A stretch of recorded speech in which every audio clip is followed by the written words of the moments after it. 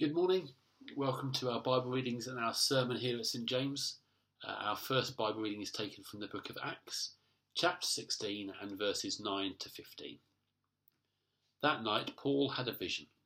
A man from Macedonia in northern Greece was standing there pleading with him, "Come over to Macedonia and help us." So we decided to leave Macedonia at once, having concluded that God was calling us to preach the good news there. We boarded a boat at Troas and sailed straight across to the island of Samothrace, and the next day we landed at Neapolis. From there we reached Philippi, a major city of that district of Macedonia and a Roman colony, and we stayed there several days. On the Sabbath we went a little way outside the city to a riverbank, where we thought people would be meeting for prayer, and we sat down to speak with some women who had gathered there. One of them was Lydia from Thyatira, a merchant of expensive purple cloth, who worshipped God. As she listened to us, the Lord opened her heart, and she accepted what Paul was saying.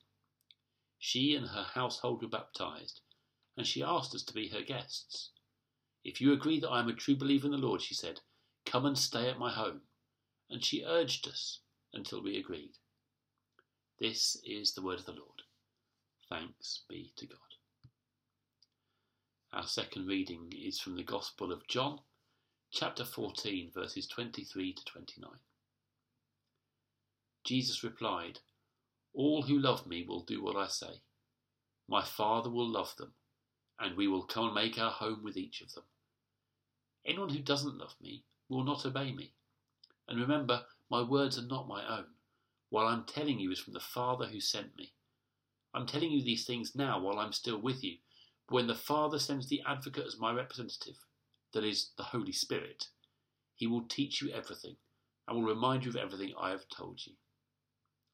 I'm leaving you with a gift, peace of mind and heart. And the peace I give is a gift the world cannot give. So don't be troubled or afraid. Remember what I told you. I'm going away, but I will come back to you again. If you really loved me, you'd be happy that I'm going to the Father, who is greater than I am. I've told you these things before they happen, so that when they do happen, you will believe." This is the word of the Lord. Thanks be to God. So let's pray and ask for God's help as we consider his word to us. Lord God, thank you. Thank you that you continue to speak to us and to lead us by your Holy Spirit. Would you fill us again? And then would you draw out in us what you want to say today, that we might see your truth and know you more clearly. We ask in Jesus' name. Amen. Okay, so peace. Fantastic. That's what we need, isn't it? If you've read the notice sheet this week, I wrote it on there. How much do we need that peace from God? The situation in Ukraine continues to be heartbreaking. The similar situation in Yemen is seeing a similar number of people killed, some number of people, innocent people suffer.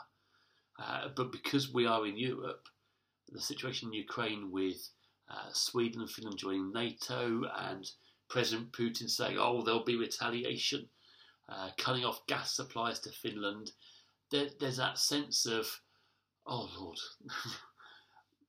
send your peace. Send your peace. Would you just end this conflict? And then when we draw our gaze back from geopolitical turmoil, from the fighting between nations and the risk of it expanding and escalating, then we look at ourselves and we look at our supermarket shelves and our energy bills, and we see how everything is going up. Depending on where you stand on the political spectrum, you will have different opinions about that, but the fact of inflation is there for everyone to see, and that is having an impact on many, many people and on their ability to pay bills, their ability to pay for the things that are needed. And then alongside that, we are still we are still recovering from COVID. Transport for London are still asking us to wear masks, even though many are not. There is planned another round of vaccinations in the autumn to try and keep up immunity within our population. And for those who are clinically vulnerable, there is still a great amount of fear about potentially contracting COVID and what that might mean for them. And alongside that, you have businesses building back, businesses trying to pick up from where they had been, but with staff laid off and with numbers of customers down and footfall around different urban centres much reduced because people are working from home and they don't have to go into work, or they can work from home, they don't have to go into the office, sorry. As someone who works from home, sometimes I lose the right vocabulary. There is so much that we look at and go, how can we feel at peace in the midst of this and this and this? But then, actually, there are lots of other things that take our peace, that stop us from feeling peaceful inside. At various points in my sermons, I talk about my experience of driving around Alperton and London, and it's very hard to feel peaceful driving around London with the way that other drivers act, and with speed limiting regulations and traffic cameras and all. I mean, it's good to be alert, but it's quite stressful. And actually, if I feel like someone else has done something they shouldn't have done, if they've cut in front of me or they've gone through a dark amber reddish light, I can find myself kind of going, oh, how dare they do that? That's outrageous. And I will actually be quite upset about something that I've got no control over. That actually probably has quite a minimal impact on me, but I can get very, very irate about it. If you use social media at all, if you see Twitter, you will see a number of people reacting to other people's opinions, other people's photographs, other people's statements in a way which is really, really quite angry, really quite aggravated. And there are various points when I'll be in my house and I'll be reading either the news or something someone else has posted on Facebook or Twitter or something, and I'll say, oh, can you believe it? Someone has written this. Look at that. Look at what they've written. Oh, I can't believe it. And I'm not a keyboard warrior. I don't tend to write replies particularly, but I will get exercised about things that other people are saying, even when, again, there's nothing I can do to affect these things. And that's before we think about our work, our families. This weekend is the last day of the football season, and what's happening with your team can affect your mood and can affect your sense of peace. As a Tottenham fan, the emotions have been up and down, as they have been for fans of other teams, and we'll wait to see at the end of today whether Tottenham are in the Champions League or not. Does it affect me if they are or not? It's quite nice to go and watch them play a team like Real Madrid or Borussia Dortmund, but it's not going to change my life. And yet it does, I would admit, I spend too long thinking about it. And it does affect my peace of mind. It affects my own sense of inner peace. How a football team does in Norfolk this afternoon. So in the midst of all of that, and lots of that, please don't think that I'm downplaying the seriousness of the cost of living, of the situation in Ukraine, or the situations happening in our families. There are lots of things which have genuine impact and really impact on our well-being and how we're feeling. I'm not saying these things shouldn't affect our peace. But with these things going on, how then do we interpret what Jesus says, which is, I give you this gift. I'm just going to call it up so I can read it again. I'm leaving you with a gift, peace of mind and heart. And the peace I give is a gift the world cannot give. So don't be troubled or afraid. Well, there you go then. Jesus has given us peace. Don't be troubled or afraid. Don't be disturbed. Don't be worried. Don't be upset. Jesus has given us his peace. Now, my difficulty there is I know that's true. It's in the Bible. I believe everything that's written in the Bible. So why don't I feel more peaceful?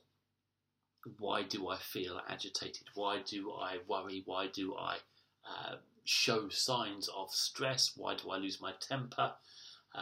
Why do I become impatient? Clearly, those things shouldn't affect me because Jesus has given me his peace. And it struck me this week in preparing for this sermon that it's really significant how Jesus begins this passage. And now Jesus is saying lots of things in these chapters. This is the kind of this is the Last Supper. This is Jesus' kind of last talk with his disciples. He's washed the disciples' feet. He's going to pray for them, and then he's going to go out to the Garden of Gethsemane, and then he's going to be betrayed, arrested, and taken to the cross. This is the last couple of days of Jesus' life. And so Jesus says to his disciples, all who love me will do what I say. My Father will love them, and we will come and make our home with each of them. Anyone who doesn't love me will not obey me. And remember, my words are not my own. What I'm telling you is from the Father who sent me. So, the context for verse 27, I'm leaving you with a gift, peace of mind and heart, a peace the world cannot give. The context of that is that we are being obedient to what Jesus has told us to do. So 4 verses before, Jesus says, all who love me will do what I say. Anyone who doesn't love me will not obey me.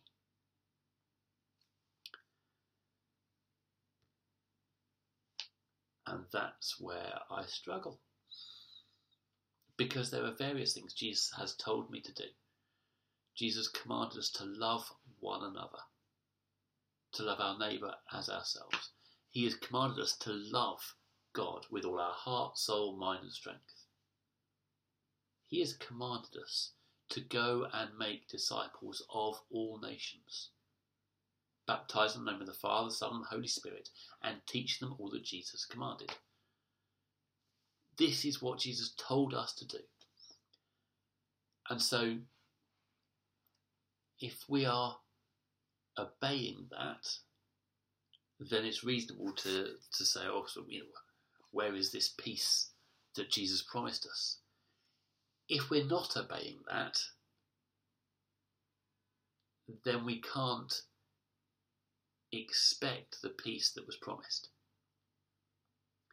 Now, the way that I see that playing out in my life is that those times when I am obedient to Jesus, that I love God with all my heart, soul, mind and strength, so I get up and I read my Bible, I give some time to talking to God.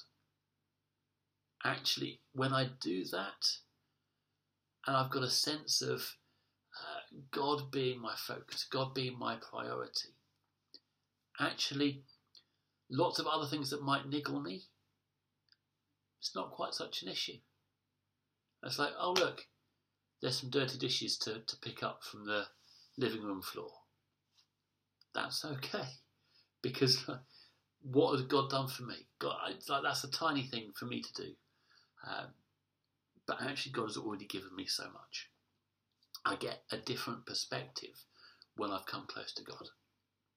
when I'm sharing my faith with someone else, when I'm helping someone else to grow in the knowledge of how much God loves them, I'm reminded how much God loves me.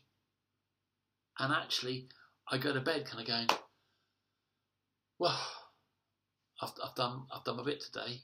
I've done what I can. There's no sense. I don't have the same sense of, oh, what have I achieved? What have I done? It's like, oh, do you know what, God?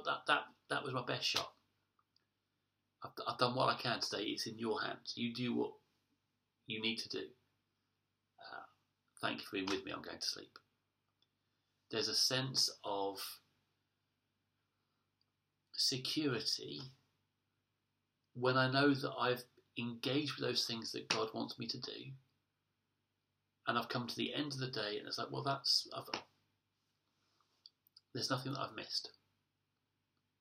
There's nothing that's that I should have done. Whereas there are countless other days I get to bed and I think, well, I finished 25 levels of Candy Crush. I've read 4 different articles about the North London derby between Spurs and Arsenal. I have played on my Nintendo. So generally, there are any number of things that I can fill my time with. And I go to bed and I think, oh, and I've not done this. I've not written to that person. I've not sorted out the banking. I've not done this, that, and the other. And there's a sense of stress that I've not used my time well. I've not done what I should have done, and that takes my peace. Actually, when I'm in a good place with God, when I've spent time with my Father in heaven, I tend to procrastinate less because I feel more able to engage with the jobs that maybe are going to be difficult. It's like, God, I need your help, and then I can get on and do it. Whereas actually, when I'm just kind of running from one thing to another, there'll be certain jobs I think, oh, please, I don't want to do that. I'll do it in a minute. And I'll find numerous other things to do instead. And while I'm doing those things, do I have peace? No, because I know there are things I should be doing that I am not doing. Jesus offers us peace, but peace comes from being obedient to him. Peace comes from doing the things we were made to do. We were made to worship. And actually, as we worship God, as we remember that he loves us, that he's freed us from guilt and shame and pain and fear. Well, of course we want to share that. Of course we want to bless other people out of that. It just comes naturally. We don't have to screw ourselves up to go, oh, I'm going to have to talk to someone about it. It's just going to happen.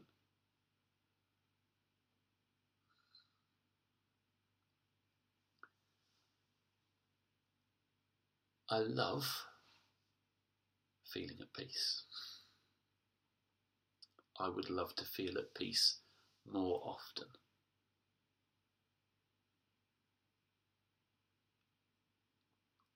But if I am not listening to God's Spirit, if I'm not doing the things Jesus has told me to do, then how can I expect to feel at peace?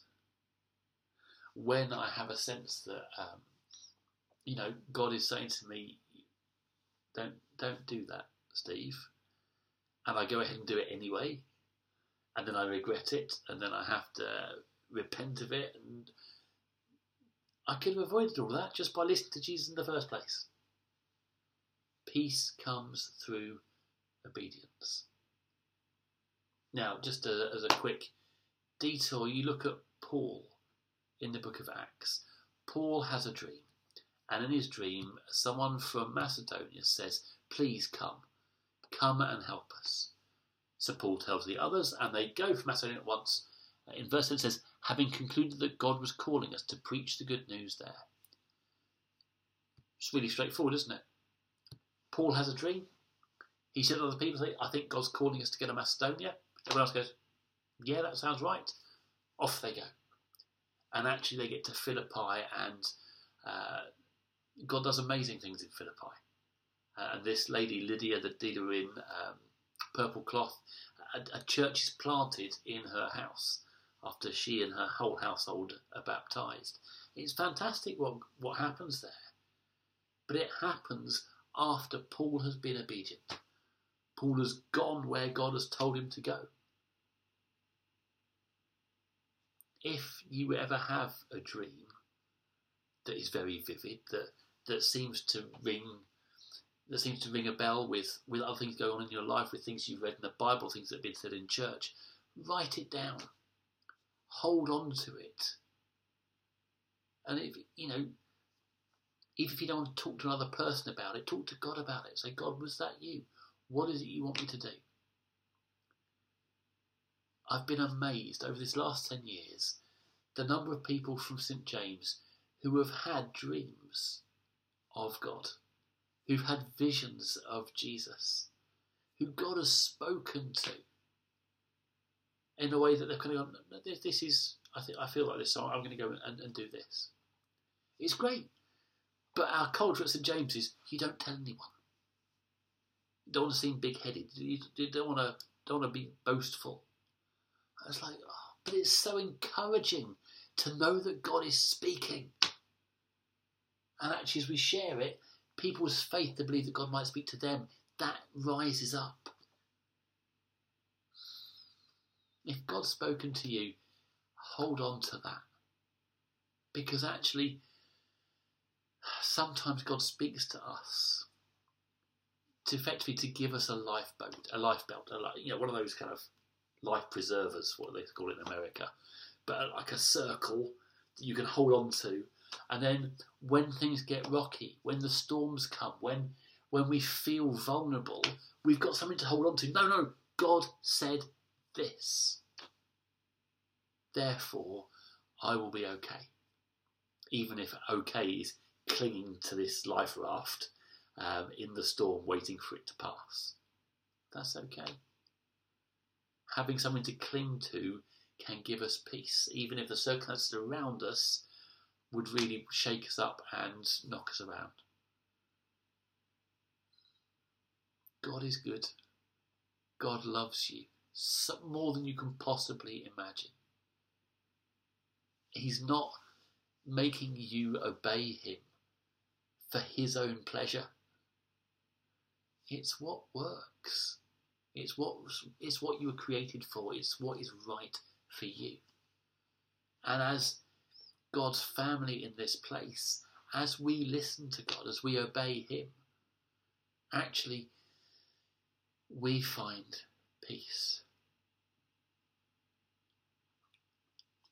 Ali's been referring to our 10:30 worship on a Sunday morning as being a pause. Because we have these different languages, because people pray in their own languages, we have to give space to each other. There's less sermon. The sermon's only 5 minutes because, as we say, this is the sermon, the one that's going online. So there's less talk. And actually that means there is more space. And God has been meeting us in church by his Holy Spirit in a way that has been so beautiful. And it's been really encouraging. Even though we are still in this, when are we going to go back to what we did before? This isn't what we used to have. This isn't what we want to sing more. We want to do this. All of that. I'm not negating any of that. All I'm saying is there has been peace. And there has been a blessing in being together the way God has asked us to on a Sunday morning. Now again, this is a sermon. This is not the APCM report. PCC are going to review our worship. Things are always changing at St. James. We're always listening for what the Spirit is saying to us. Please don't hear that as what we have now is what we will always have in perpetuity. It's just a reflection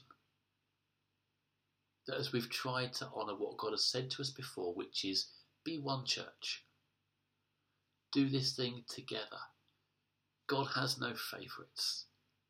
honour one another. As we have done that, God has honoured us. And in our obedience, there has been peace. Not saying there's been perfection, but there has been peace. So, as we go into this next week, as we come to our annual meeting next Saturday, Jesus promises he has given us this gift of peace. But it's in the context of our obedience to his commands, to love our neighbours ourselves, to love the Lord your God with all your heart, soul, mind and strength, and to go and make disciples of all nations. If we're obeying him in those, then if we're not feeling peace, we've got every right to say to God, "Oi, I'm doing what you asked and I'm not feeling it. Where's my peace?" If we're not feeling peace, the first question is, well, am I not being obedient? Am I missing what God is asking me to do? And is that affecting my peace of mind and how I feel? God is gentle. God is kind. And if we are missing something, he tells us so we can put it straight, so we can enjoy that peace, so we can enjoy that relationship with him. So I'm going to pray, as I do each time I preach, that the Holy Spirit would come. The Holy Spirit would lead you into God's truth, and that you would know the peace of Jesus, this peace the world cannot give. Let's pray. Lord Jesus, thank you. Thank you that our peace comes from you. It's not something that we earn, it's something that we receive because of all that you have done for us. But I confess those ways in which I'm not obedient, that I do my own thing and not your thing. And so I ask your forgiveness, and I ask for you to fill me and all of us with your Holy Spirit, that we might have the strength to obey you, and in that obedience to know your peace. Lord Jesus, we ask this in your precious name. Amen. Thank you very much for watching or for listening. Next Saturday, 4 o'clock, our church's annual meeting. Anyone on the electoral roll is very welcome to come and vote and join. If you're not on the electoral roll, you can still come and watch. If you've regularly worshipped with us for 6 months and you're not on the electoral roll, you fill in a form, you put your address, you sign it, and it says you're a member of St James, and then you can vote for our church leadership. It's really easy and it doesn't cost you anything. So, if you're not on the electoral roll, come and sign up. If you are on the electoral roll, come to our annual meeting, celebrate what God's been doing at St James, and vote for what comes next. I think that's it. God be with you. I'll see you soon.